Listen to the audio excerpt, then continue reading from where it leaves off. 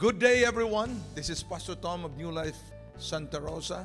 I would like to let you know that we are so blessed that you take some time to listen to the series of teaching of the Word of God.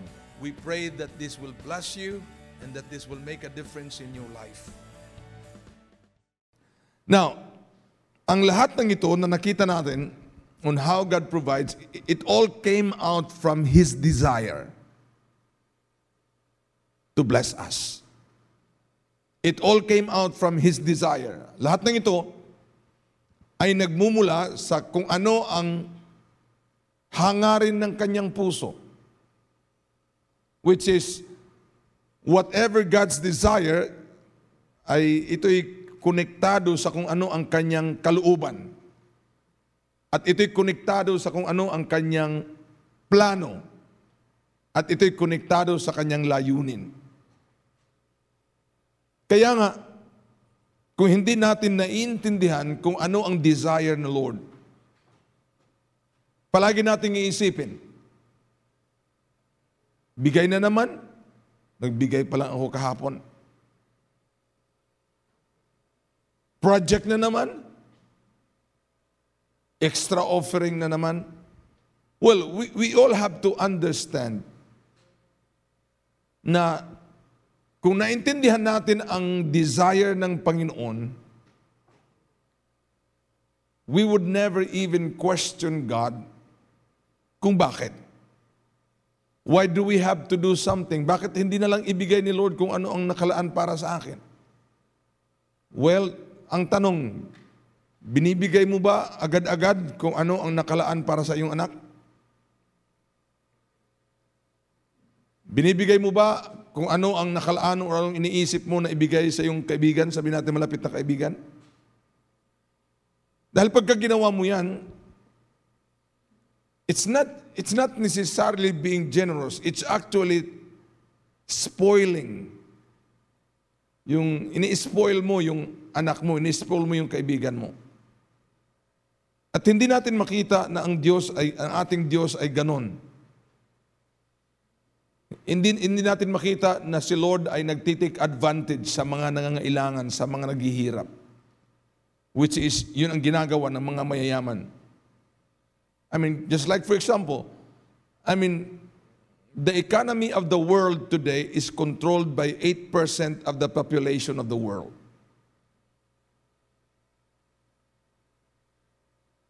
Ang ekonomiya ng buong mundo ngayon is controlled.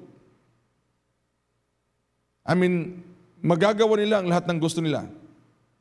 Dahil ang 92% ay nagdidepende sa kanila. That's why they control it. Ay maganda sana kung kabilang ka doon sa 8%.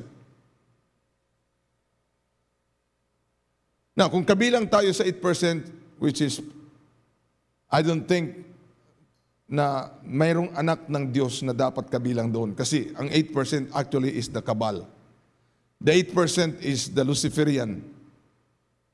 The 8% is the secret society. So, kung ikaw ay Kristiyano, hindi mo gustong mapabilang doon. Ang gusto mo lang mangyari is mabaliktad ang lahat-lahat. Na bago pa man sila talaga ay masunod ang lahat ng gusto nila, ay masunod muna ang lahat ng gusto natin. Hindi dahil mayroon tayong sariling kagustuhan, kundi dahil ginusto natin kung ano ang gusto ni Lord.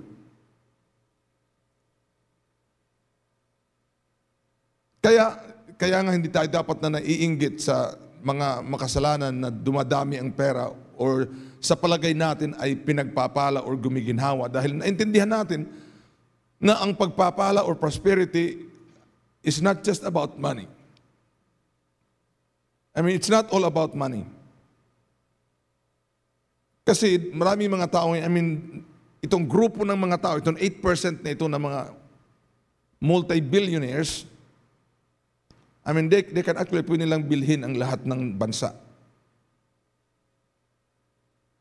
Although hindi ito ipapalabas na binibili nila, dinadaan ito sa pamagitan ng pagkontrola ng mga negosyo.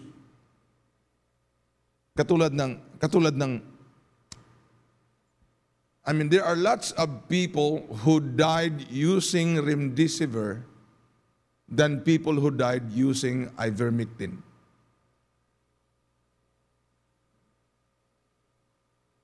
Mas marami ang taong namatay sa paggamit ng remdesivir na yun ang kumbaga yun ang tinutulak nila na panlaban sa COVID.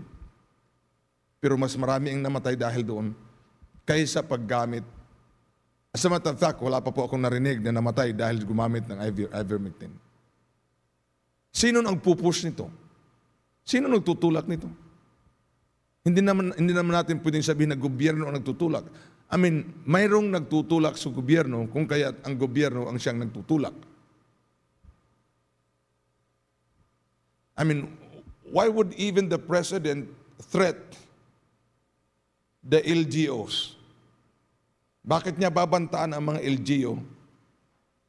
LGU, na kung mabagal ang kanilang vaccination sa mga lugar, papanagutin niya? Why would he even do that?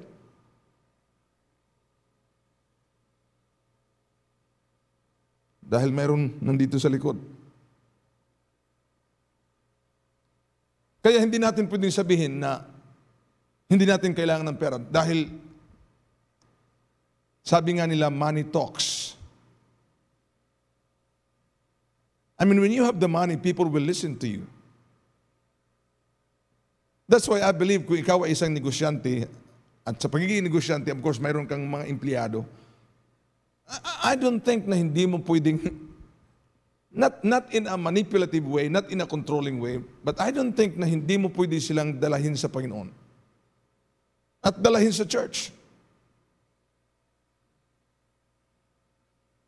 I mean, kung ayaw nila, di maghanap sila ng ibang trabaho. Ikaw kasi ang nagpapasahod sa kanila, bakit hindi mo masabi sa kanila? Pastor Tom, wala namang bagay talaga sa mundo na even in the Bible, the Lord does not coerce anyone.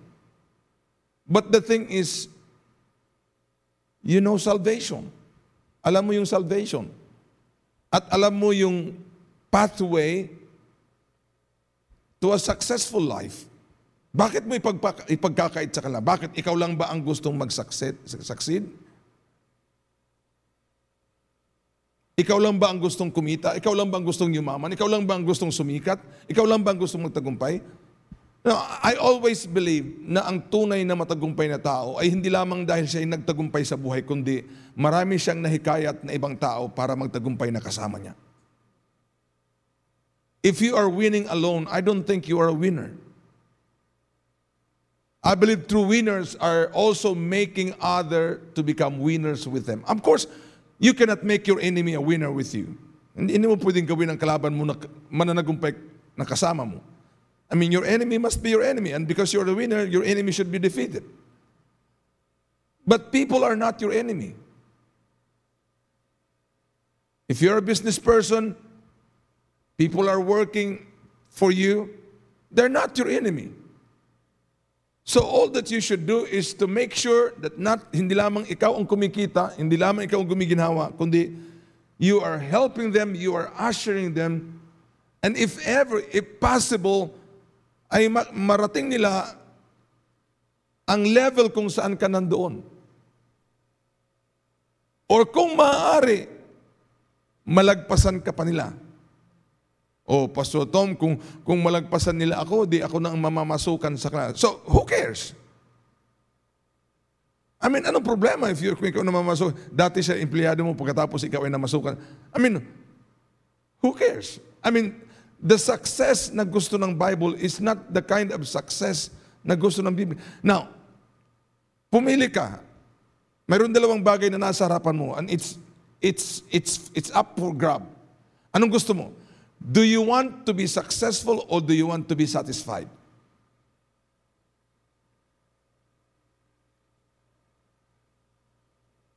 You will say, Pastor Tom, I want both. Now, choose only one. And I'll tell you, I know many of us would choose success. But we have to understand, Success is just the impression of people about us. But satisfaction is what you enjoy yourself. So when people are aiming for success, you are just trying to impress people. You are just trying to please everybody else when we are not supposed to. We are not men pleaser, we are God pleaser. And of course, there's no way you can be satisfied without God and His blessings. So that means to say, God is more important to you than any success that people may try, accolades or titulo na itawag sa iyo. Mr. Success, Mr. Lots of people, if not all, they want to be successful. But that's not God wants. How many of you know that God does not want you to succeed? He wants you to succeed in a way that He'll find out in your life that you are faithful. So, una at higit sa lahat, ang gusto ng Panginoon na makita sa atin ay ating katapatan, hindi ang ating kasikatan o ating tagumpay.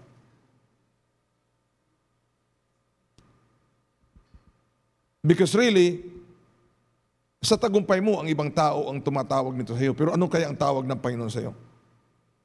You being a successful person, businessman, saan yan nanggaling? Does it come from heaven?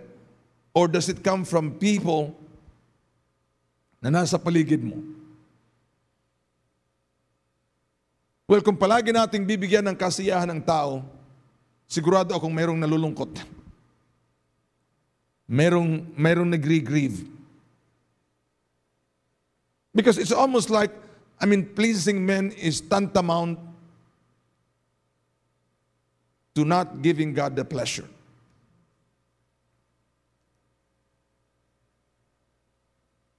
Yung palagi mong binibigyan ng kasiyahan yung tao, ay mayroon kang pinagdadalamhati, mayroon kang grinigrieve, mayroon kang binibigo, mayroon kang dinidisappoint. Oh, but Pastor Tom, people kasi, I see them but I don't see God. And so I really have to do everything that would please them because I see them and they see me, but God, I don't see Him. Well, that's why we have to walk by faith. And walking by faith, how many of you know that walking by faith, you don't always have, hindi pwedeng lahat ng tao na nasa paligid mo ay nasisiyahan sa iyong paglakad sa pananampalataya. As a matter of fact, kung talagang siseryosuhin mo ang walk of faith, marami kang masasagasaan. Hindi sa kagustuhan mo, hindi sa intention mo, masasagasaan sila because they are not in your level. Wala sila sa antas kung saan ka nandoon. So masasagasaan sila. So, kung ganun pa, Tom, edi ayaw ko na lang mamuhay sa pananampalataya, lumakad sa pananampalataya dahil ayaw kong mayroong masagasaan. Well, sa ayaw at sa gusto mo, mayroon kang masasagasaan, lumakad ka sa pananampalataya, hindi mayroon kang masasagasaan. Hindi mo masisiyahan, hindi mo bibigyan ng kasiyahan ang lahat ng tao. Kaya ang isang bagay na dapat na sinisiguro natin ay mabigyan ang Diyos. At kung maaari, tanging Diyos lamang ang mabigyan natin ng kasiyahan. And I believe one of the greatest way that we can give pleasure to God is not only that we know His desire, kundi ating ini-implement, kumbaga ating ini-implement ang Kanyang desire. Ating isinasabuhay at hindi lamang natin ini-implement sa ating sarili, kundi hinihikayat natin ang ibang tao na sumama sa atin dahil alam natin, ang desire ng Panginoon ay hindi kailanman para tayo ay ipahamak. Wala yan sa desire ng Lord. Kaya kung ang tao ay nag-iisip na kaya nagka-pandemic dahil ito'y plano ng Panginoon, kaya ang tao ay nagkasakit dahil ito'y kagustuhan ng Panginoon, kaya ang tao ay naghihirap dahil ito'y kagustuhan ng Panginoon, dahil kung hindi maghihirap ang tao ay hindi babalik sa Panginoon. I don't think that is, mahanap mo yan na ganong klaseng desire ng Panginoon. So I would like us to look at, we have how many here? Okay. Mga 15. Mga 15 that will reveal to us the desire of God na kuhanin natin personally na ito'y para sa atin. Huwag mong isipin na ito'y para sa buong mundo. Isipin mo muna, ito'y para sa iyo. And then pagkatapos na maisip mo na ito'y para sa iyo, itong desire ng Panginoon para sa iyo, then isipin mo yung ibang tao. Tingnan natin kung ano ang desire ni Lord. At kung titingnan natin dito, ito'y kabaliktaran po sa sinasabi ng maraming mga tao na kalooban ng Panginoon kung bakit sila naghihirap, kalooban ng Panginoon kung bakit sila nagkasakit, kalooban ng Panginoon kung bakit nagkakagulo ang mundo, kalooban ng Panginoon kung bakit mayroong COVID-19, kalooban ng Panginoon kung bakit nangyayari sa ating paligid. Now, makikita natin, none of what's happening right now is according to the desire of God. No sickness, no disease, no poverty, no lack, no COVID, no nothing. No evil, no criminalities that's happening right now that is according to the desire of God. So let's look at this. What about if we would start, we don't have to go back. I mean, ang iba ng mga scripture dito ay nadaanan na natin, nahagip na natin. What about, let's start with Joshua chapter 1 verse 7. Joshua chapter 1 verse 7. Now, these are all scriptural. These are all biblical. Itong mga desire ng Panginoon na ito ay hindi mo po mahanap sa almanak. Nasa Biblia mismo ito. The best-selling book since it was written up to this very day still is. Nagkaroon na lamang ng magkaiba-ibang mga translation, ito pa rin ang best-selling book. I-translate na ito ng mga iba ang mga hangarin sa buhay. Mayroong mga personal at vested interest. Ito pa rin ang bestseller, hindi pa rin nagbabago. Verse 7 says, only be strong and very courageous, that you may observe to do according to all the law which Moses my servant commanded you. Do not turn from it to the right hand or to the left, that you may prosper wherever you go. Now, what is God's desire? He desires that you and I will prosper. Where? Everywhere we go. I mean, of course, I came from the province. I was born from the province. I grew up from the province, in the province. Now, kung nasalta dito, I was already I was 30 plus. Exactly 29. Tama ba? Yep. So, in the province, lilisanin ang probinsya, pupunta ng Kamaynilaan, dahil sasabihin nila, hindi sila kailanman giginhawa doon. Maghahanap. Magbabakasakali. No, the question is, lahat po ba ng mga tao na galing sa probinsya na pumunta dito sa Katagalugan, tawag kasi sa probinsya, saan ka punta-punta ng Maynila kahit kung napunta sa Bulacan? Saan ka punta? Punta ng Manila kahit napunta sa Santa Rosa. Kahit magpahanggang ngayon, minsan pinapakilala pa rin kami na ang pastor ng New Life Santa Rosa, Maynila. Well, as long as nandito sa Pilipinas. So sasabihin nila, kasi sa probinsya, walang masyadong opportunity. Well, listen to me. Kahit paman kung ang opportunity ay nandiyan sa iyong harapan, kung hindi mo naman ito nare-recognize. Dahil sa totoo lang, hindi mo hinahanap ang opportunity ay dumarating. At in fact, kung ito'y hindi dumarating, you are the one responsible to create such opportunity. Pastor Tom, bakit ka napunta dito? Well, when we came, it was not because of the desire to become prosperous. Because we were already prosperous. Imagine this. We're living in a rented house, but we are not paying the rent.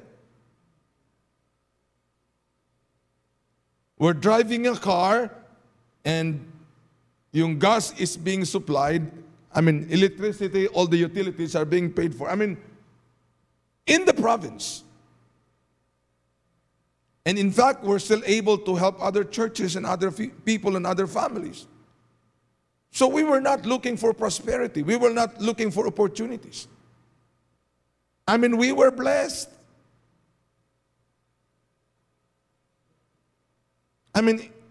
In fact, when we left the province, nung umalis kami sa Catbalogan, we were blessed financially. We were blessed materially, we were blessed physically. We were blessed in every way. So coming here is not something that we're thinking, oh, we would go there because we will even be more blessed. Because in fact, everything was provided for, and then God gave us the direction after 6 years in Catbalogan to come here. Of course, we did not know that this was here. Ito yung there, na sinabi ng Panginoon kay Elijah, there's a place called there. And so everything, pati luho namin were being taken care of. Now, of course, hindi naman kami masyadong maluho. Mga waray-waray kami, pero hindi po kami parehas kay Imelda. Wala po kaming 3,000 plus na mga sapatos.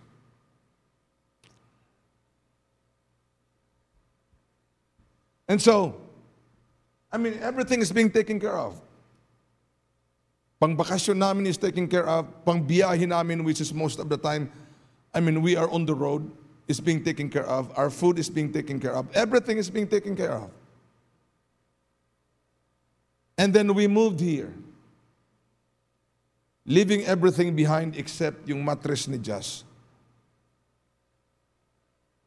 Iniwan lahat. Iniwan ref, TV, gas range, everything. Iniwan. Give it away. At pumunta dito not knowing kung ano magiging buhay namin. And so, pagpunta namin, so I became part of New Life, Maine, Alabang. I was the only one working. I was the only one who was on staff. And then, saganang-sagana ka sa Catbalogan pagdating mo dito, ang unang payslip mo, kita mo kung magkano natanggap mo. At ikaw ay nasa syudad na. Iba na ang gastos, iba na ang, cost of living kumpara sa probinsya. Bilang na ng daliri mo kung magkano natanggap mo. Pwede mong kaagad isipin, balik na lang ako doon. Well, ang problema, kung babalik ka doon, wala kang pagkakaiba sa children of Israel. Dahil gusto nilang bumalik. Naalala nila ang mga sibuyas, naalala nila ang mga litsugas, naalala nila ang mga kamyas, naalala nila ang mga, basta mayroong ash. Samantalang kung tutuusin, bago sila umalis, natupok, nasira, nadurog ang lahat ng yun, kung kaya tulan silang babalikan. Dahil sa salot na dumating. 10 salot.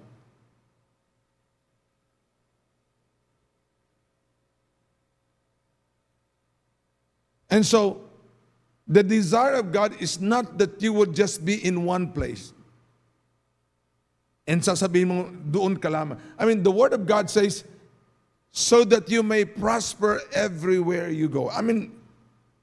God can put us anywhere, and He can make us prosperous. We can be in Timbuktu right now and still be prosperous. We can be in the middle of a war zone. As a matter of fact, we can be in Wuhan, where the virus had all started. Which the sad thing is we cannot even hear of. Hindi na tayo makarinig kung ilan na ang namatay sa Wuhan, ilan na ang infected sa Wuhan, hindi na natin marinig. Dahil really, ang pag-spread ng virus ay hindi kinonsentrate para sa Asia. Particularly, ang virus, ang tumbok nila ay Amerika. Yun naman talaga ang target nila. Because, in America, not only that America is a strong nation, but ang Christianity is very strong in America. Although it used to be strong, but they took advantage sa kahinaan ng Amerika. So it's not an attack. This one is not an attack of a blessed nation. This is not an attack of a prosperous nation, but this is an attack, insidious attack against the church.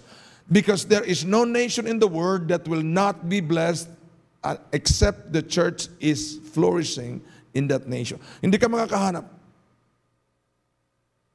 ng isang bansa na umuunlad at gumiginhawa kung walang church na siyang nagiging dahilan ng pag-unlad at pagginhawa.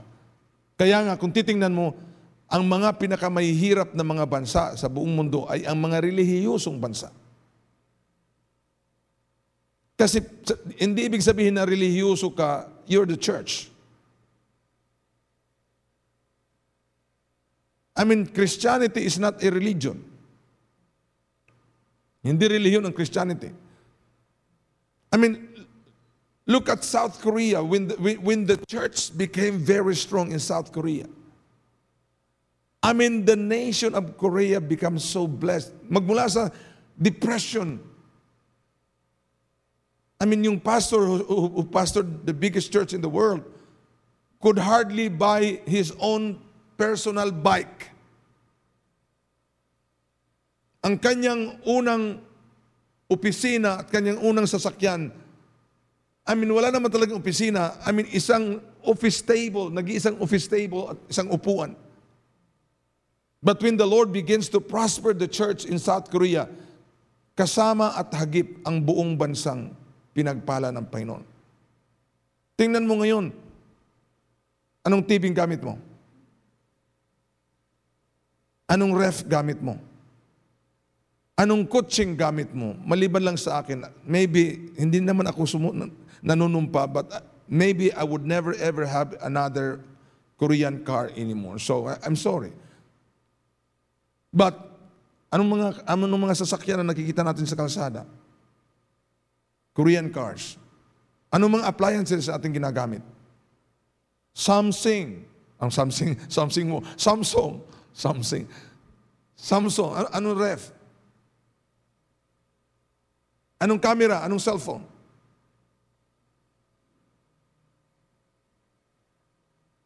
I mean, of course, the business world will never admit that the prosperity of the nation of South Korea was actually brought about by the church. They would not admit that. I mean, just like they would not admit na, I mean, itong virus na ito is hocus pocus. I mean, they would not admit that. But, ang witness natin is heaven. Ang saksi natin ay kalangitan. Actually, hindi mo pwedeng gawing saksi ang kalangitan dahil ang kalangitan ang siyang nagpapatupad ng mga nangyayari sa church muna and then sa bansa. You see, kahit ka saan ilagay ng... Of course, you have to be where God wanted you to be. It's not just because you wanted to go everywhere. No, it is that you want to follow wherever God will lead you. Kaya nga sinabi natin, sinulat natin yung kanta, our prayers, ang aming mga iyak at aming mga daing before, we will go where you want us to go, we will say what you want us to say, we'll do what you want us to do, we'll be who you want us to be. I mean, kung nandoon ka, kung saan ka gusto ng Panginoon, I mean, you'll be okay. Everything around you may not be okay. Maaaring hindi lahat ng bagay sa paligid mo ay okay, but ang importante dito, you're okay. Because at the end of the day, the Lord will ask you, how are you? And He will not be interested, He will not be expecting you to say, my neighbors kasi, my wife kasi, my children kasi, the economy kasi. God is asking you, how are you? He's not asking you, how's the situation? He's not asking you, how's everything?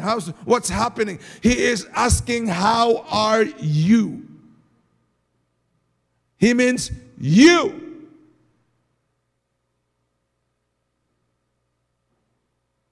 He don't mean anything around you. He don't mean any people around you. He mean you. I mean, sometimes we are asked with that kind of question, we don't necessarily get to answer the right answer. And of course, it came out from the desire to please people who's asking us. Para matuwa yung taong nagtatanong sa atin. Well, kung talaga namang hindi ka okay, bakit sasabihin mong okay? I mean, wala itong pagkakaiba sa tatanong mo yung isang kapatiran, bakit ka hindi nagkapag-church? Bakit wala ka nung linggo? At sasabihin, maganda kasi ang pakiramdam ko. Hindi kung magandang pakiramdam mo, dapat nandito ka. Di kasi Pastor Tom, ayokong magsalita na may karamdaman ako. So anong ginagawa mo? You're trying to deny, gusto mong baguhin ang sitwasyon mo, pero you are not dealing with the root of the problem. Bakit wala ka sa church ng linggo? Bakit hindi kita nakita? Or kasi sobra kasing dami ng pera namin eh. Sabihin mo, wala kang pamasahe. Kasi, Pastor Tom, di ba ikaw mismo nagsabi, don't speak bad word.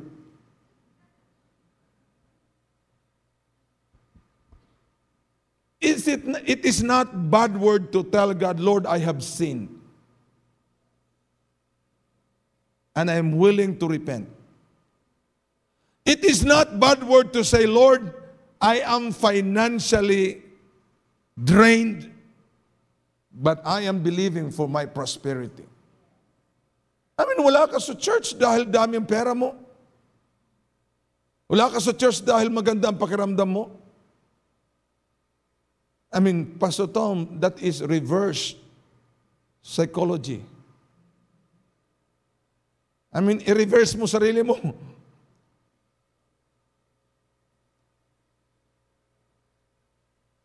Hindi po magandang dahilan na kaya wala ka sa church dahil malusog, I mean, magandang pakiramdam mo.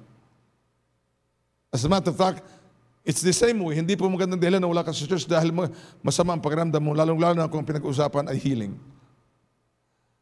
At hindi ka makakapag-church dahil wala kang pamasahe, lalong-lalo na kung pinag-uusapan ay prosperity.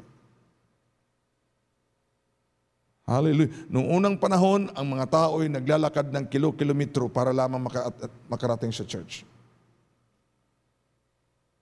Hindi naman 10 kilometro San Lorenzo hanggang dito. O kahit kung ikaw ay galing pa sa bayan. I mean, kilo-kilometro. Walang nagsasabing, hindi kami makakarating dahil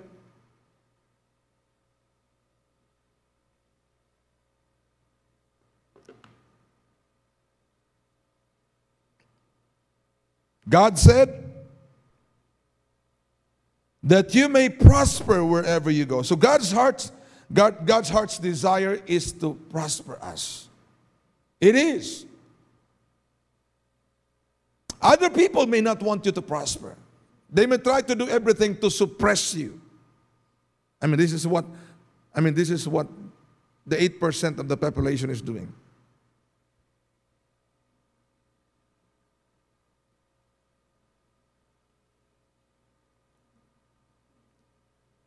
Tayo, inuuto naman tayo.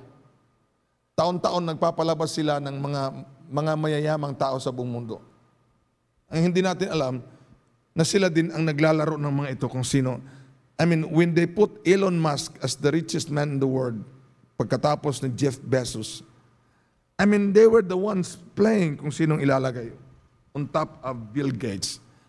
As a matter of fact, the reason why they put Bill Gates lower down to number 3 or 4 is because they don't want that the world will personally point their finger at him, kay Bill Gates, na siya mismo ang pinakaulo ng mga nangyayari. He doesn't want to be blamed. Because he's not number 1. Elon Musk is. Or Jeff Bezos is. But they are all serving the same God, which is not the God of the Bible. The God of this world, which is Satan. Now, we're praying that bawat isa sa kanila ay ma-save. I don't know. Walang imposible sa Panginoon. God wants everybody to be saved. But sinanla nila, bininta nila ang mga kaluluwa sa demonyo. They want the world, gusto nila ang mundo ay sirain. Gusto nilang mabawasan ng populasyon ang buong mundo. Hanggang sa ang matitira ay kayang-kaya na nilang manipulahin. Ngayon, hindi pa kasi kaya. 7 billion ang dami, sobrang dami. Hindi pa kaya. Pero that's why ako'y nalulungkot. Ako'y nalulungkot na mayroong mga magulang na tuwang-tuwa pa na pinababakunahan nila ang kanilang mga anak. Of course, ang dahilan nila ay para makapasok sa, dahil i-require na ang mga mag-a-attend sa in-person na klase ay dapat vaccinated.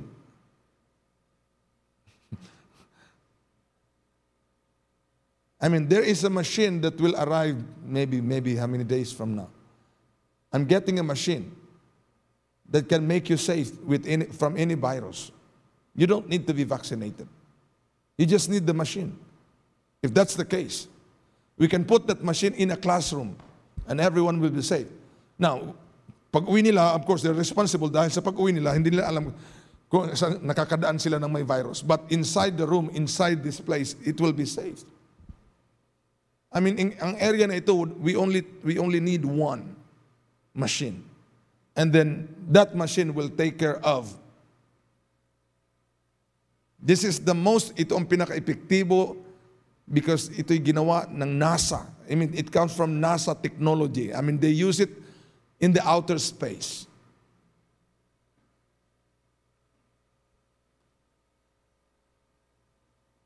I pray that this will become a big business in the church.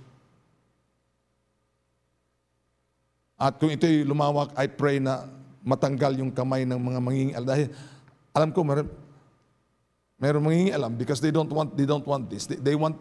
Gusto nila yung kanilang machine. Gusto nila yung kanilang, maubos yung kanilang ginastos. Ilang bilyon ba yun? 6 billion ng face shield. Gustong maubos.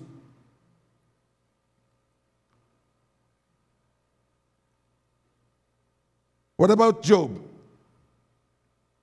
Job chapter 36 verse 11. Nabanggit ko na ilang mga verses na ito ay nabanggitan. But these verses are they bears repeating. Job 36 verse 11. You will spend your days in prosperity.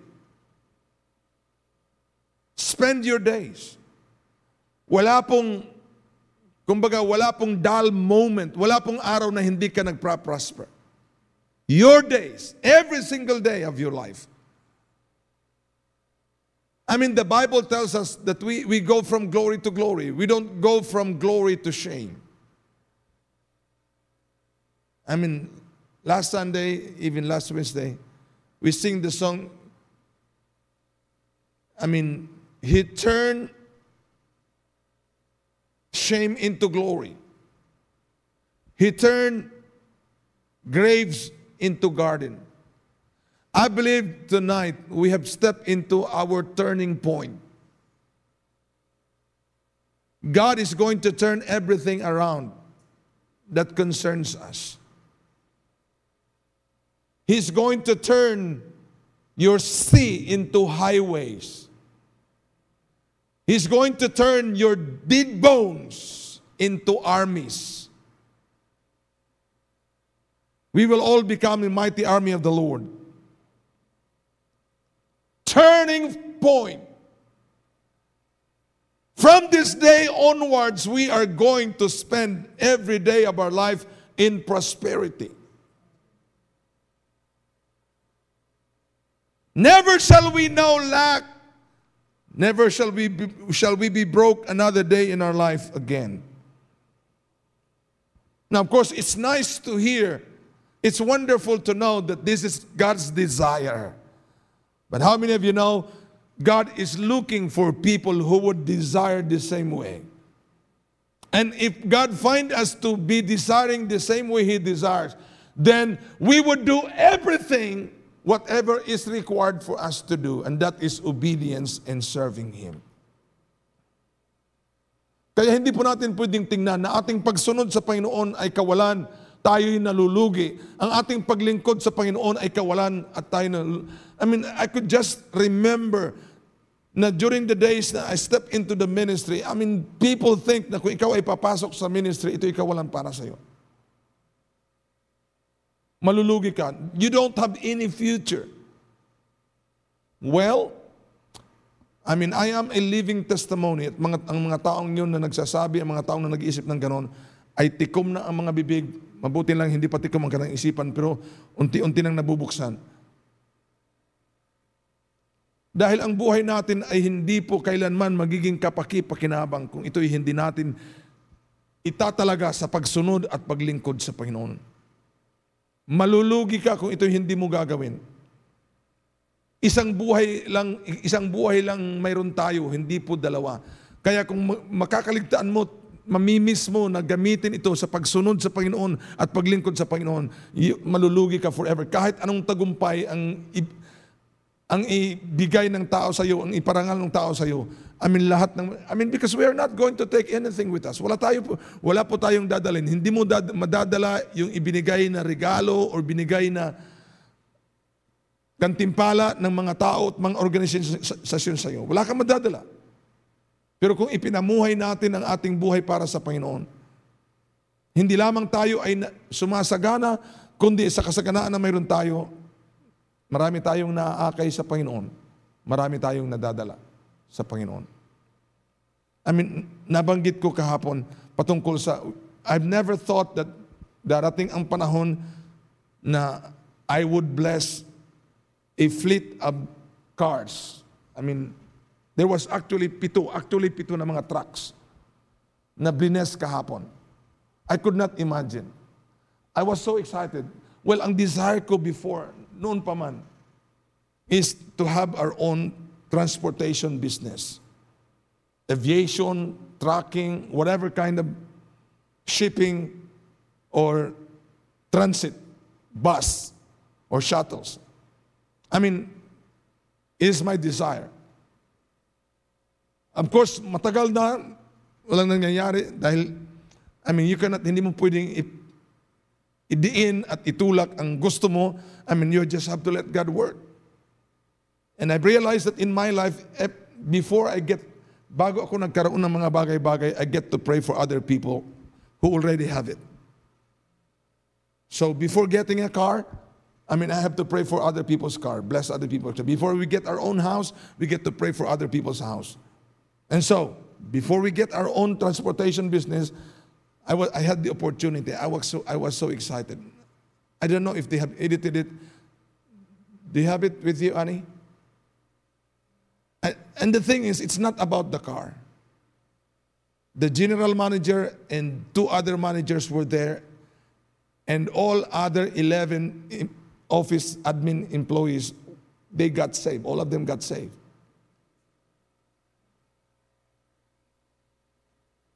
They got saved. That's the most important thing. Pastor Tom, bakit mo dinedicate? Nakatatak sa truck San Miguel. Tingnan mo kung mayroong nakalagay na San Miguel beer. Are you working on it?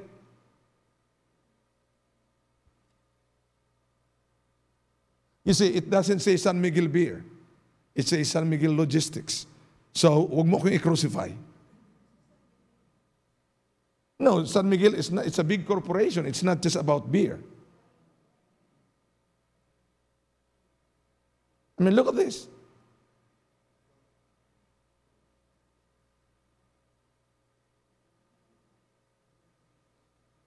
Pati ang guard, sumama, save. Yung lalaki yun, just one of the manager, 33 years old.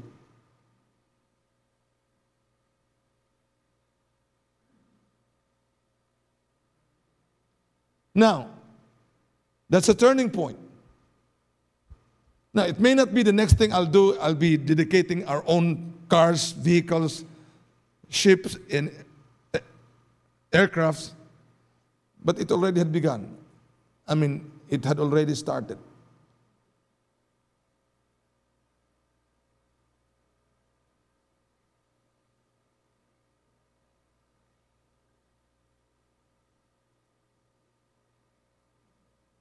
I was feeling something inside of me.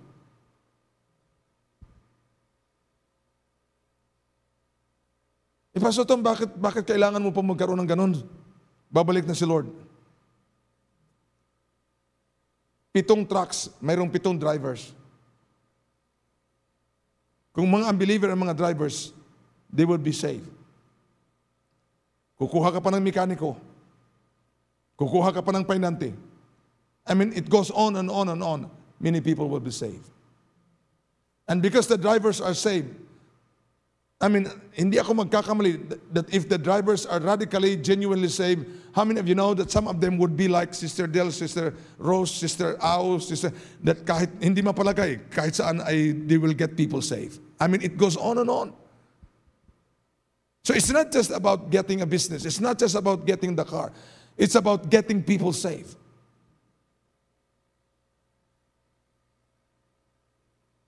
Pastor Tom, pinupunasan mo? Well, sinabihan ko sila in advance.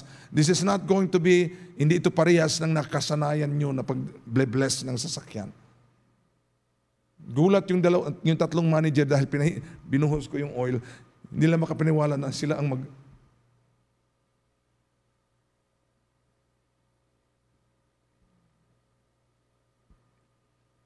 Pastor Tom, bakit ka nasiyahan? Hindi naman sa'yo yun. Well, ibig mo sabihin, hindi ako nasisiyahan nung ako'y nagli-bless ng bahay mo? Mayroon bang masama kung ako'y natutuwa na i-bless mo yung bahay ko? Ibig mo sabihin, hindi ko kailangan matuwa, i-bless ko yung sasakyan mo? Please naman. I rejoice with your blessings. I don't get envious. I don't get jealous. Hindi ko naman pwedeng sabihin, wala akong pakialam. Dahil alam ko, ang blessing na mayroon ka na binigay ng Panginoon sa iyo ay mahalaga para sa iyo. So kung ito'y mahalaga sa iyo, mahalaga na rin para sa iyo. Now, ano ang gagawin mo kung ang mga ito ay sa akin na? Matutuwa ka ba ng kaparehas ng aking tuwa nung ito'y ginagawa ko para sa iyo?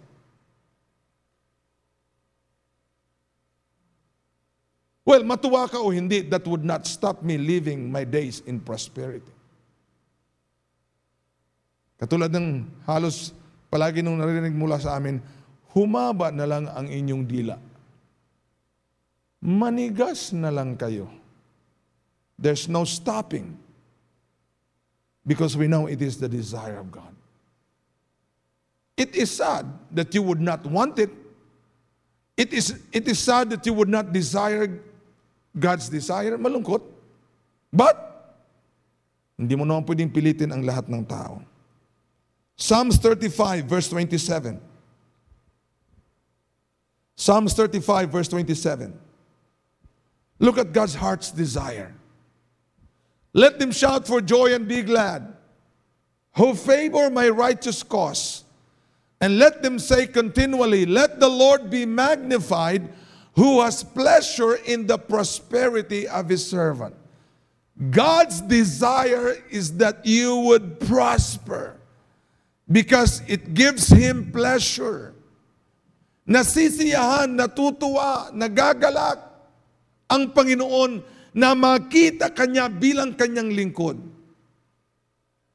Somebody came to me, asked me, said, Pastor Tom naman, parang hindi fair ata yung verse na yan. Parang hindi patas kasi it only says, He takes pleasure in the prosperity of His servant. Eh, ang tanong ko sa kanya, are you His servant or not? Hindi siya makaimik. Kristiyano siya, mananampalataya siya. I mean, in fact, she's a tither and a giver. But, sabi niya, parang hindi patas naman.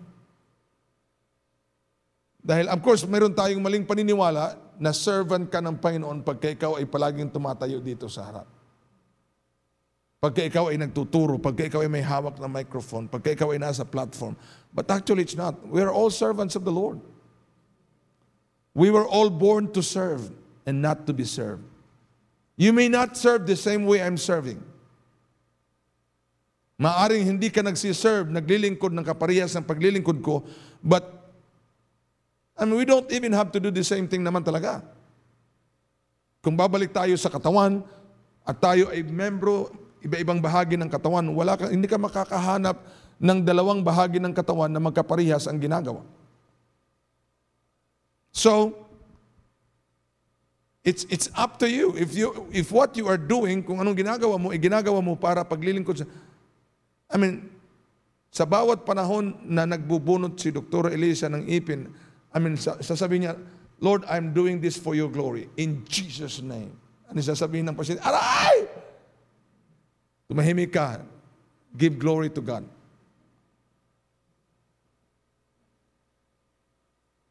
I mean, you don't have to be, hindi mo kailangan para maglingkod sa Panginoon. Ano na lang mangyayari sa atin? Sabay-sabay tayo dito. Puro na tayo naging bibig. Wala nang naging tainga. Wala nang naging kamay. Wala nang naging paa. So that means to say, if you're serving God, God's desire is that you would prosper.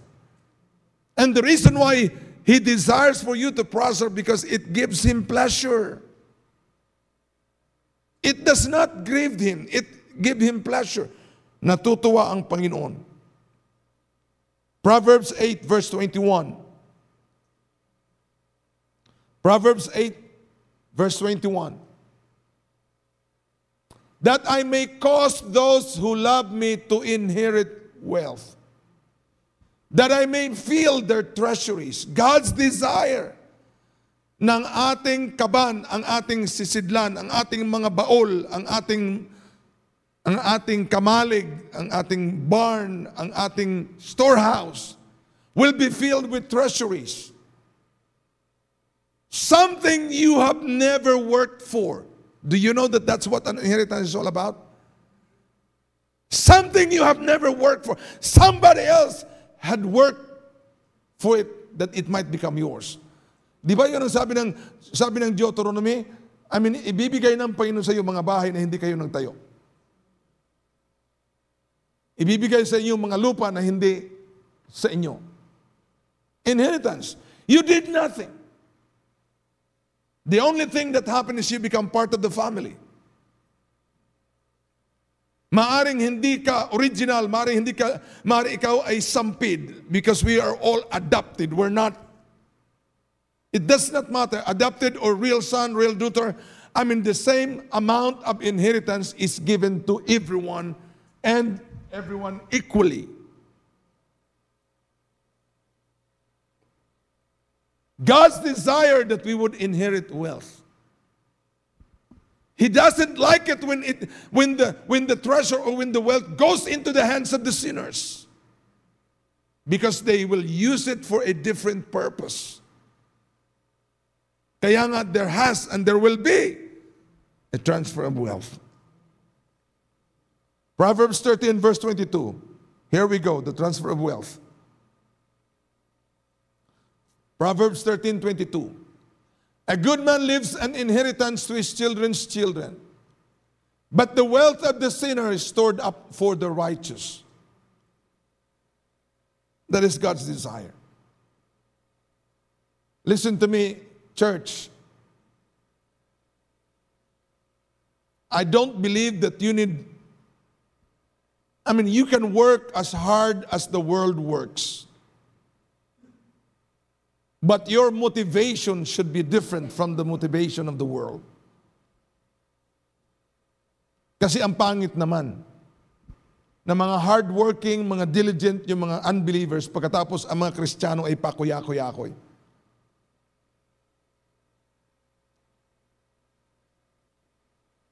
I mean, we were having staff meeting yesterday, sabi ni Pastora sa mga staff, I am believing, she said it strongly, she said it firmly. She said, I am believing that the day is coming we're going to have a 5-star CR.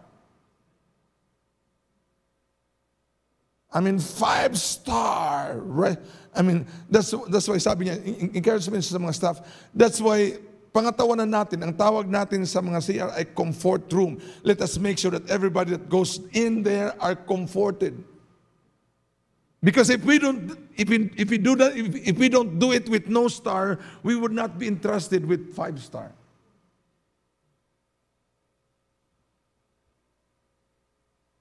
You know how much a 5-star CR would cost? I mean, a 5-star CR would cost this building, entire building.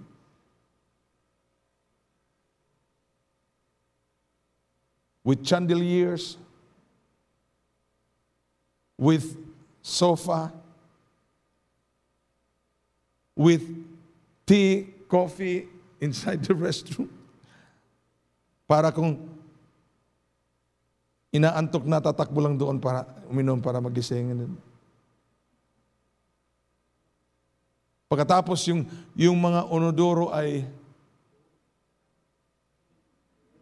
kung mainit ang panahon, lamig ang upan. Kung malamig ang panahon, init.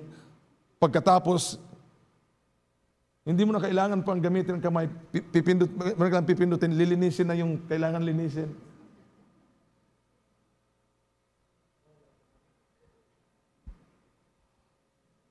Pagkatapos kung sasaraduhan mo na, magbabaw ka lang sa... Tapos magsasara na yung onodoro.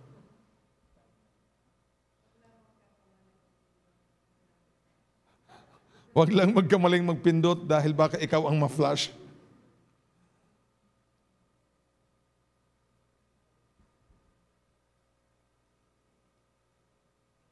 The wealth of the sinner is stored up for the righteous. Malachi chapter 3 verse 10. Now, wag muna natin pag-usapan yung tithe dahil pag-usapan natin yan. Pero look at the desire of God.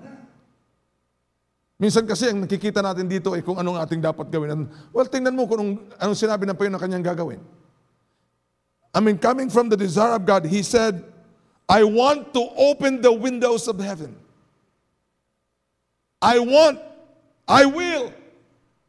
My heart's desire is that the windows, the floodgates of heaven are open so that the blessing will be poured out. That there is no room big enough. Ang baol mo ay hindi sobrang laki. Ang kamalig mo ay hindi sobrang laki. At kung tutusin, sobrang liit. Because the Word of God says, He'll pour out the blessing that there will be no room big enough to contain them. I mean, what BSP allowed on how much money you should be in your account is too small. In fact, they will begin to wonder, ano kayang klaseng business mayroon ka? Siguro mayroon itong drug dealer siguro ito. Bakit? Milyon-milyon ang pumapasok araw-araw.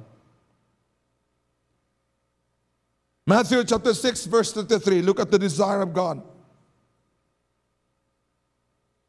He desired that He will be able to add all things to you. Not just some of the things, but all things. But seek ye first the kingdom of God and His righteousness, and all. Everybody say all. All. Come on, somebody say all. All. How much does God wants to add into your life? How much is all?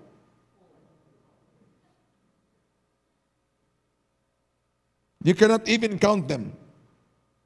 Because all means all. Matthew 7:11.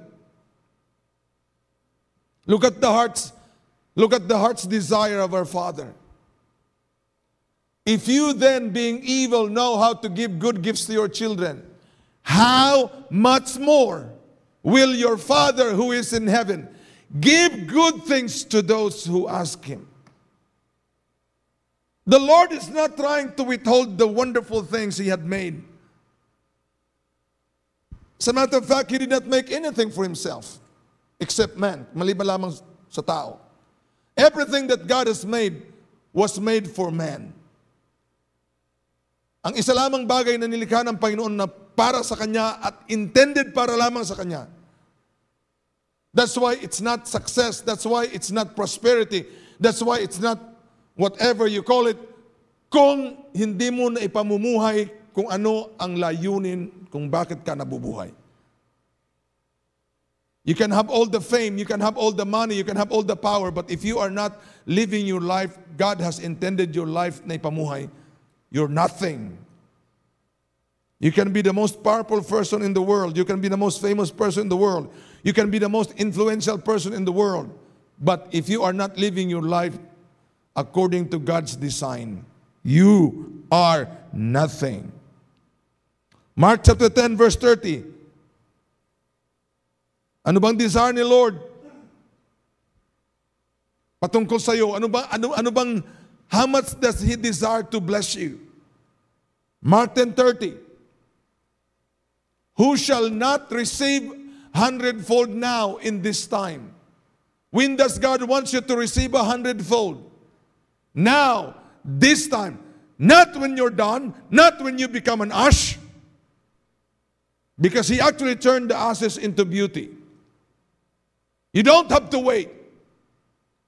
Now, your 100-fold is now. Your 100-fold blessing is now. And it's enumerated. Part of the 100-fold is you will have houses.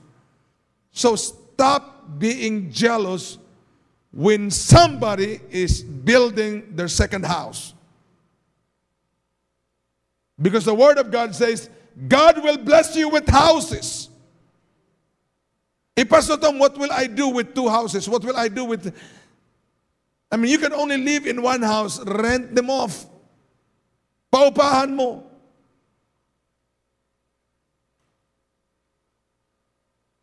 You can make money from the houses that you own.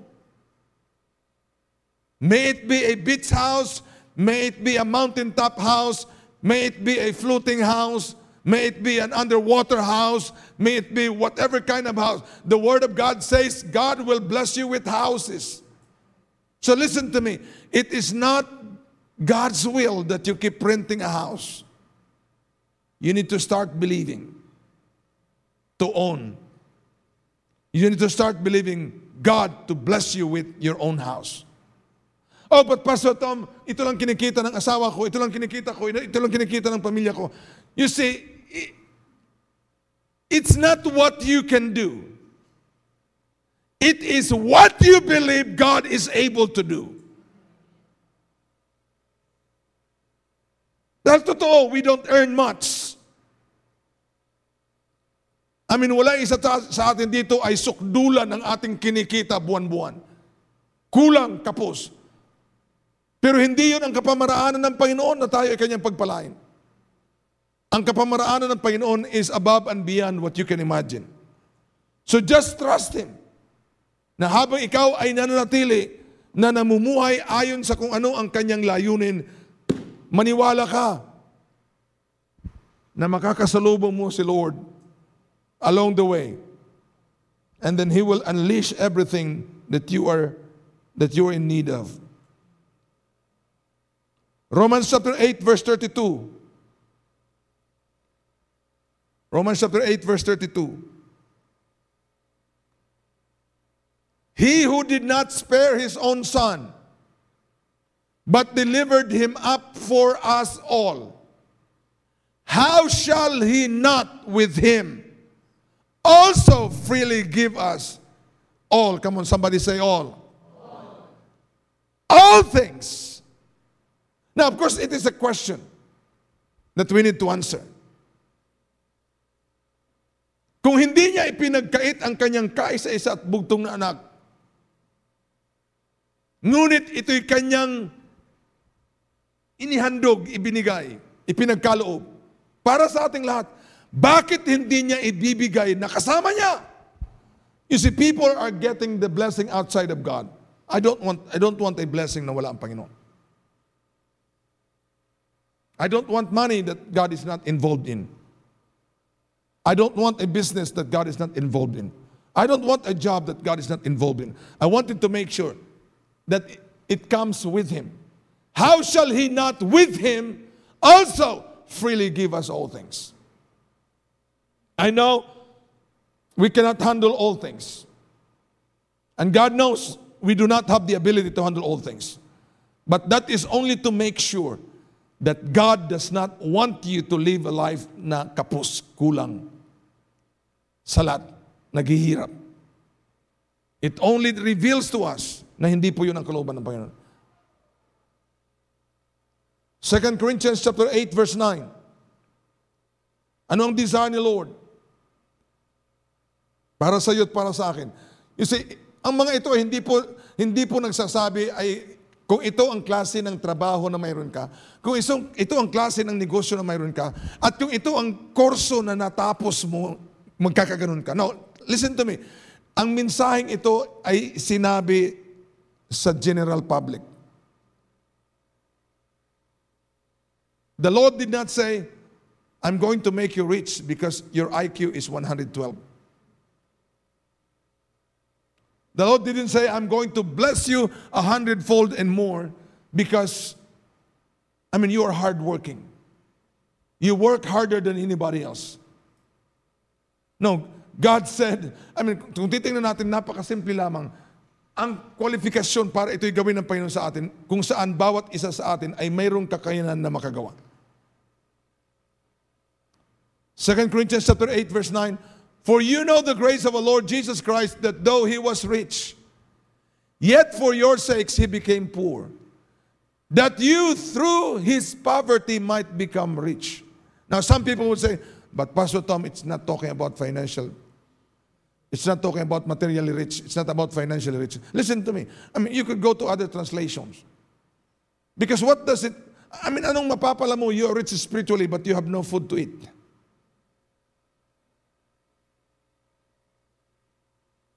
Hindi ka nakapag-almusal pagkatapos pumunta ka dito sa oras ng Holy Ghost Blast, nag-altar call, nalay-hands ka, akala mo natumba ka dahil sa kapangyarihan ng Panginoon, natumba ka dahil sa gutom.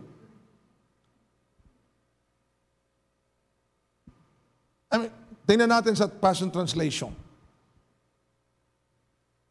You see, ang mga tao would make excuses because they don't want to believe. They don't want to trust God the way they should. For you have experienced the extravagant grace of our Lord Jesus Christ, that although He was infinitely rich, He impoverished Himself for our sake, so that by His poverty we could become rich beyond measure. Let's go to Amplified. You can do Classic.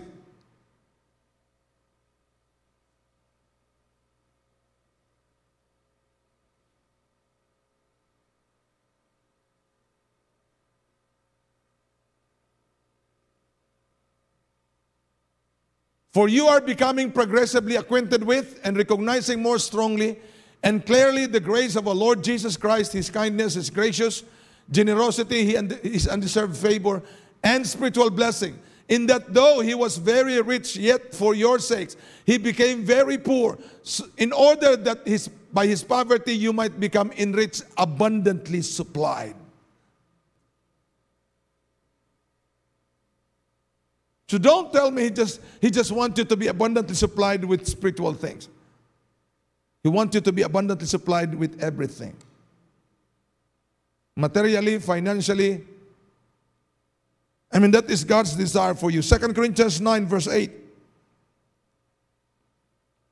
2 Corinthians chapter 9 verse 8. And God is able to make all grace abound toward you, that you always having all sufficiency. What do you think the grace of God is for? Ano sa palagay mo kung para saan? Why would God give you the grace? Well, Pastor Tom, I know that grace is, it is through grace I've been saved by faith. Well, there is a grace to prosper. There is an anointing. That's why Deuteronomy 8:18 says, but you shall remember the Lord your God, for it is He who gives you the power. The word power there means grace. The word power there means ability. The word power there means anointing.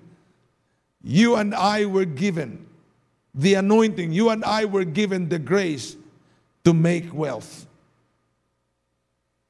The trust in your hands will be turned into gold. Hallelujah! The nothingness in your hand will be turned into fullness. And you shall remember, go back to 2 Corinthians 9:8. God is able to make all grace, not just some of His grace, to abound toward us. That you always having all sufficiency in all things may have an abundance for every good work. Philippians chapter 4, verse 19. Now take note, there is nothing that the devil can do. There is nothing that anybody else can do to change the desire of God for you. There is nothing. Even you cannot change the desire of God. But the sad thing is, if you are living your life trying to contradict to the desire of God, ikaw lang ang malulugi. And my God shall supply some of your need. How much of your need does God wants to supply? So don't tell me He only wants to supply your spiritual need, because that would not be all. Don't tell me that He wants to supply just part of the most important part of your life na pangailangan mo. It says all. And my God shall supply all your need. And it's not according to the economy of the world. It's not according to the economic plan of the nation. It's according to the riches. It's according to His riches in glory by Christ Jesus. And part of this teaching is we're going to learn God's economic plan. 1 Timothy chapter 6, verse 17. 1 Timothy chapter 6, verse 17. Command those who are rich in this present age not to be haughty. You see, God is never against you becoming wealthy. He is against you when you have become wealthy, you become haughty. Do not become haughty when you become wealthy. Because you have to remember, it was not you who made yourself wealthy. It was not anybody else who made yourself wealthy. It's not the kind of business you're involved in. It's not the kind of job. It's not the kind of intelligence. It's not the kind of ability that you have that make you wealthy. God said, I'm the one. So you don't have any right to become haughty when you become wealthy. Command those who are rich in this present age not to be haughty, nor to trust in uncertain riches, but in the living God, who gives us richly. How much again does He give us? All. God would not be rich if He only is able to give us spiritual blessings. I mean, He would not be rich if He only is able to give us spiritual blessing but could not give us monetary blessing. He could not give us material blessing. He could not give us all the other blessings that are tangible. Who gives us richly all things. Now, when you have all of these things, what are you supposed to do? Enjoy them. Enjoy them. Enjoy them. I mean, when you see somebody or when you see a family enjoying all things, don't get jealous. Pambihira, bago na naman sasakyan, pambihira, nagbakasyon na naman, they are enjoying. Pastor Tom, kung binigay na lang nila sana yung kanilang in-enjoy sa church, hindi mo ba alam kung sila ay nagbibigay o hindi? Paano mo malaman kung sila nagbibigay o hindi? It's none of your business. If you want to know, go talk to Sister Wanda. Let them in, because the purpose of why God God blessing us richly is so that you enjoy. I mean, wag kang magmukhang Biyernes Santo sa panahon na ikaw ay pinagpapala ni Lord. Hindi nga sinabi ni Lord na magmukhang Biyernes Santo tayo sa araw na tayo nag-aayuno, sa araw pa kaya nang tayo ay nagpipiesta. No, nagtitiis lang kami sa kasaganaan.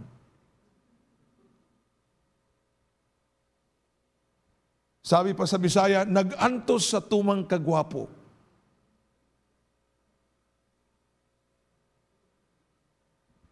Hindi ko pagtitiisan ang kagwapuhan ko. Ipagbubunyi ko, ipagsasaya ko, ipagdiriwang ko. Kung bakit ako nilikha ng Panginoon na ganito. Pastor Tom, hindi ka naman kamukha ni Juan. Wala akong pakialam. Ang ilong mo, parehas ang ilong ng lulo mo. Hindi mo nakita yung ilong, hindi niyo nakita yung ilong ng lulo. Ang ilong ng lulo ko pagka tumataas yung presyon, nangangamatis. Enjoy. Pastor Tom, palagi kang tithes and offering, hindi na tuloy kami nakapagbakasyon. Listen to me. If you truly are tithing and offering, you're only adding up more blessing to what you already have. So that means you can enjoy. Ito po yung naudlot. I had the desire, even during the pandemic, I had the desire to take all the staff and the pastors with us to Boracay.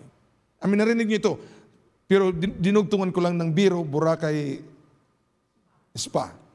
But I was serious. I was believing God na would take the staff with us to Boracay. Boracay in Aklan, not anywhere na Boracay. But after I said that, then nag-restrict na naman yung Boracay. Pastor Tom, you think you have the money to do that? Well, when I said that, there was no money.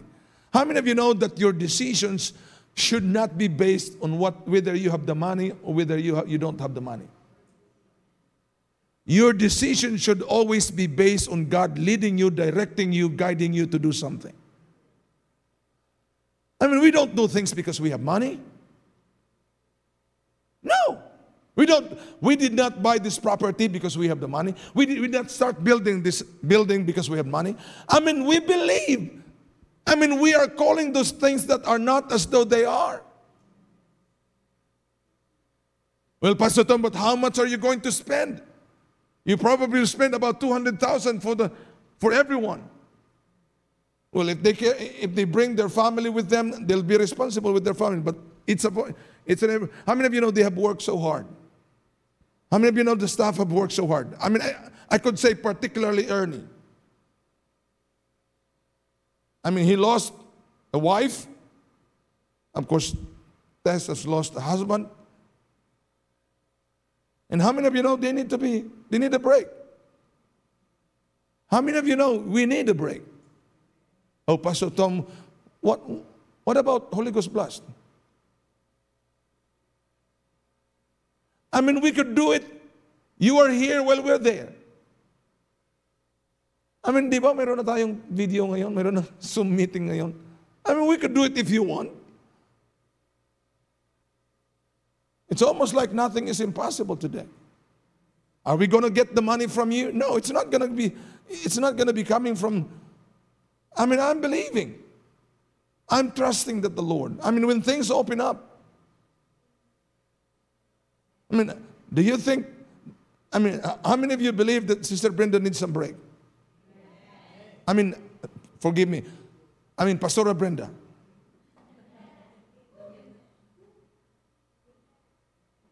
Wife, mother, pastor, principal, president, treasurer ka ng NAPSEL, La Presada, treasurer, auditor. Nakahanap ka ba ng taong ganon? Very unique. Multitasking. Now, do you think she needs some break?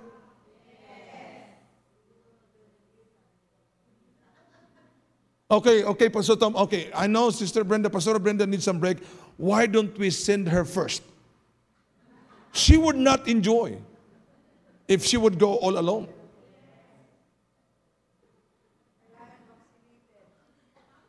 And kailangan Psalms 91. Vaccinated, double dose with Psalms 23.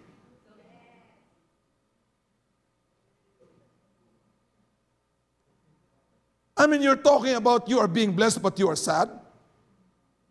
You're talking about being blessed and you are grieving. I mean, one meaning of the word blessed, or word that has the same meaning ng word na blessed, is happy. Hello. Are you happy?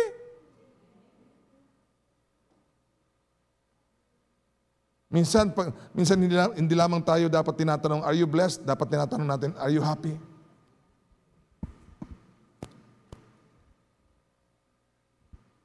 Tingnan mo yung translation ng Amplified, yung mga blessed are those, blessed are those, blessed are those. I mean, nakalagay doon yung, katabi doon ay kung anong ibig sabihin ng blessed. Pakilagay nga ng isang verse na may blessed. Yung sa mountain, ang tawag yan? Beatitudes. Pakilagay nga.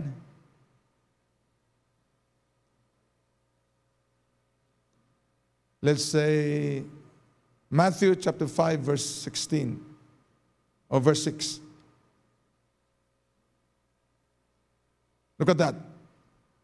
Blessed. So tinatanong tayo, are you blessed? Yeah. Are you happy?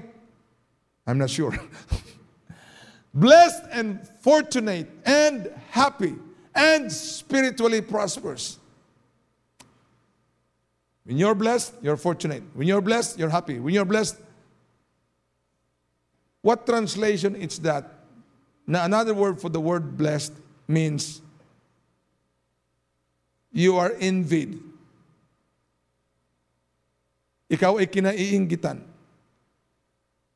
I mean, gugustuhin ko na ako ang kainggitan kaysa ako ang naiinggit. Dahil kung akong kinainggitan, ako ay pinagpala. Pinagpala ng Diyos ng lubusan si Isaac hanggang sa ang mga kalaban ay nainggit sa kanya. He was blessed 100-fold. He started prospering. He continued prospering until he became very prosperous, and the enemies become envious at him. Amen? Hallelujah. Your blessed days are here. Your blessed days is upon you. You are not going anywhere to find it. It is right where you are. In Jesus' name. Come on, go ahead, pray in the Holy Ghost. La maya se ke lo kotorobo blebe karamasa karayando. Ho rabakarabure be karabole be kerede na marado kalabasa karayanda. Lo rebe ke le mora baba bla blo do korobonde. Le barobo blebe karodora baba la more be karabola bakarayande. Ho rabakarabole be kerede na more be karodosa katarabon le be keredende. Leborodore becarodole becaradora bacarayane keda boble becaradonde. Lore becarabomble blecarabo socorabonde le carabola bacarayande. Lore becarade la momlom lobre becarade la bole becarabole becaradoya bacarabonde. La masotoro boble becaraboble becaradore becaradore mecarabon. Le morobosa carababla carodore becaradore becarabola becarabonde. Le borobo ye bekela more bakarabonde le karabonde. Helabo sokotoroboble bekarabonde le karabonde. Lora baba blolo kotoro doble bekarabonde le karabon. Lore bekarabon baba karabola bakarabole bekarabonde le karabonde. Lora baba brodo kotoroboble bekarabola kariende. Lela loro kotorobole bekarabole bekarabonde le karabonde. Le baba baba borokore bekala nore bekala yanda la bakore bende. Lila la mama marabore bekarabomble bekarabonde. Liboro boble bekara boble bekara boble bekara dore bekara bondo. La masa kotorodore bekara dola bakariande le kerabon. La masa kotorodole bekara boble bekara bomble bekara bore bekara bon. La masa le bokoto blebla kotoro broble bekara bondo. Lobre bekara nora babra bokotorodore bekara bonde le kerabon. Rebo sotoro boble bekara boble be la ma la bokoro bondo. Lo rebekara do le bekara bola bakarayando. Le la mole bekara do la bakarayana keradon. Yakata yasoto koko brekere de la makarayando. La baradore bekara dondo. Le lo bebe kotoro boble bekara do la bakarayande. Liboro bore bekaro nora bababra kotorodore bekaro dondo. Lore bekaro dole bekaro dola bekaro dola bakariando. Lore bekaro boble bekara bomble bekare dendele karabon. Le borodore bekara dola bakariandele keredere bobla bakariando. La masoto koro boble bekaro dole bekara di namara korobon. La boro boble bekaro dole bekara bola kariande kaloyondo de bose. La masoto do boble bekara boble bekara bondo. Le moro boble bekara boble bekara bonde le kerabon. La basoto doble bekara doble bekara boble bekara bonde le kerabon. Lo rebekaro doble bekaro boble bekara dola bakariande. La maso rebekaro dole bekarayando.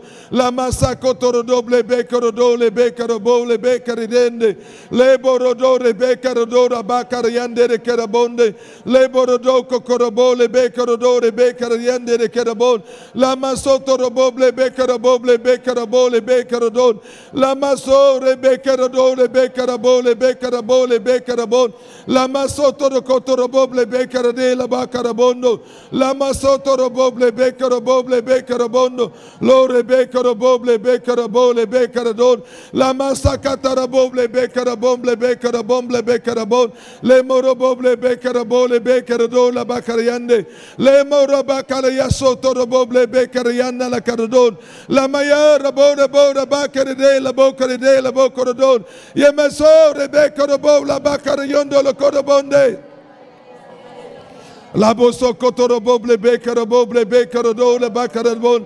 Le moro bora babre kara boble bekara don. La masoto boble bekara do la bakarayande.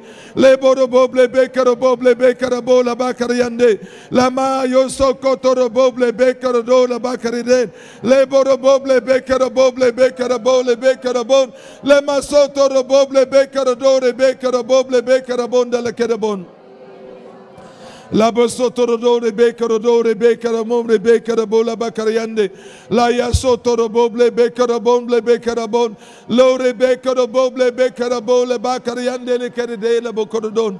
Le borobore bekara bonde le kerabondo. La masa kotorobonde le kerabola bakariande le kerabon. Yakata yabosa katara boble bekara de. La maso koto boble bekara de la bobra bakariando.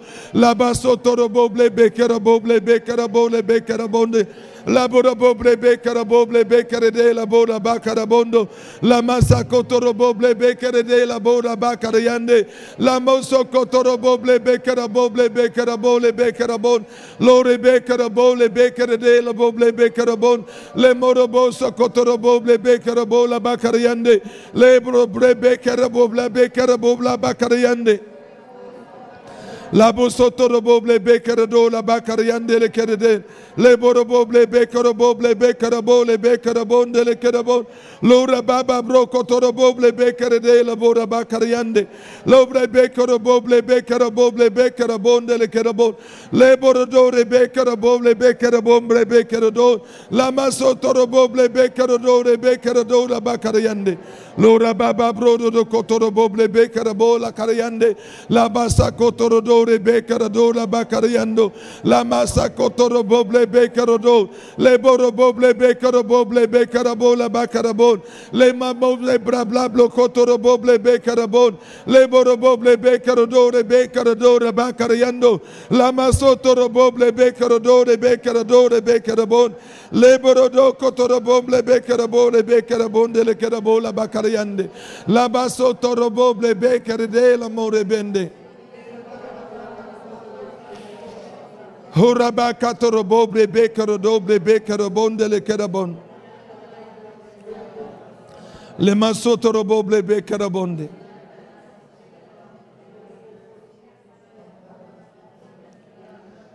Hallelujah. Hallelujah. Kung alam mo lamang kung ano ang hinahangad ng Diyos para sa iyo, hindi ka magrereklamo, hindi ka mauobliga, hindi ka mapipilitan kung mayroon siyang ipinagagawa sa iyo. Dahil ang kanyang hangarin para sa iyo ay mas higit pa kaysa kaya mong gawin. Kahit kung mag-abroad ka pa, o kahit kung magdalawang trabaho ka pa at the same time, o di kaya kahit kung magnegosyo ka pa, magbinta ng shabu or magbinta ng mga illegal. God can bless you more than enough how you can bless yourself. God can bless you more than how other people can bless you. So wag mong pilitin ang sarili mo, wag mong obligahin ang sarili mo. Wag mong pigain ang sarili mo. Dahil anuman ang sinasabi ng Panginoon na gawin mo, ay maliit lamang kumpara sa kung ano ang kanyang sinabi na ibibigay sa iyo. I know I don't necessarily hear from anyone in this church, but parang nakakalungkot na people would complain, more will grumble. Kahit pa man kung sabihin natin, kada Holy Ghost blast, 3 beses tayong magbigay, we still do not have the right to complain of why we are doing what we're doing. I mean, on a given Sunday, kahit pa kung 5 beses tayo magbigay ng offering, we do not have any right. If we know kung ano ang desire ni Lord sa atin. And pangalawa,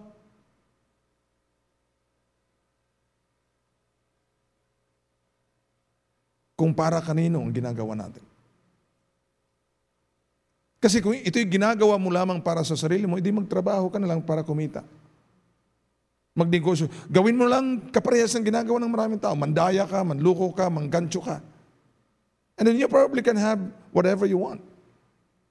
But God is not saying, I'm giving you what you just want. I am giving you more than what you want. I'm not just giving you what you need, I am giving you much more than what you need. Hindi nga natin kayang tugunan ang ating pangangailangan, lagpasan pa kaya. I mean, hindi kayang matugunan ang iyong pangangailangan ng pinagtatrabahuan mo. Lagpasan pa kaya. Sabi ng Panginoon, lalagpasan ko ang lahat. Lalagpasan ko ang kayang gawin ng opisina, ng kumpanyang pinagtatrabahuan mo. Lalagpasan kong gawin ang kayang gawin ng mga magulang mo. Lalagpasan kong gawin ang kayang gawin ng kahit sino man, kahit sarili mo. How can you imagine? Pagkatapos pagdating sa pagkakataon ng pagbibigay, ay sasabihin mo, na naman,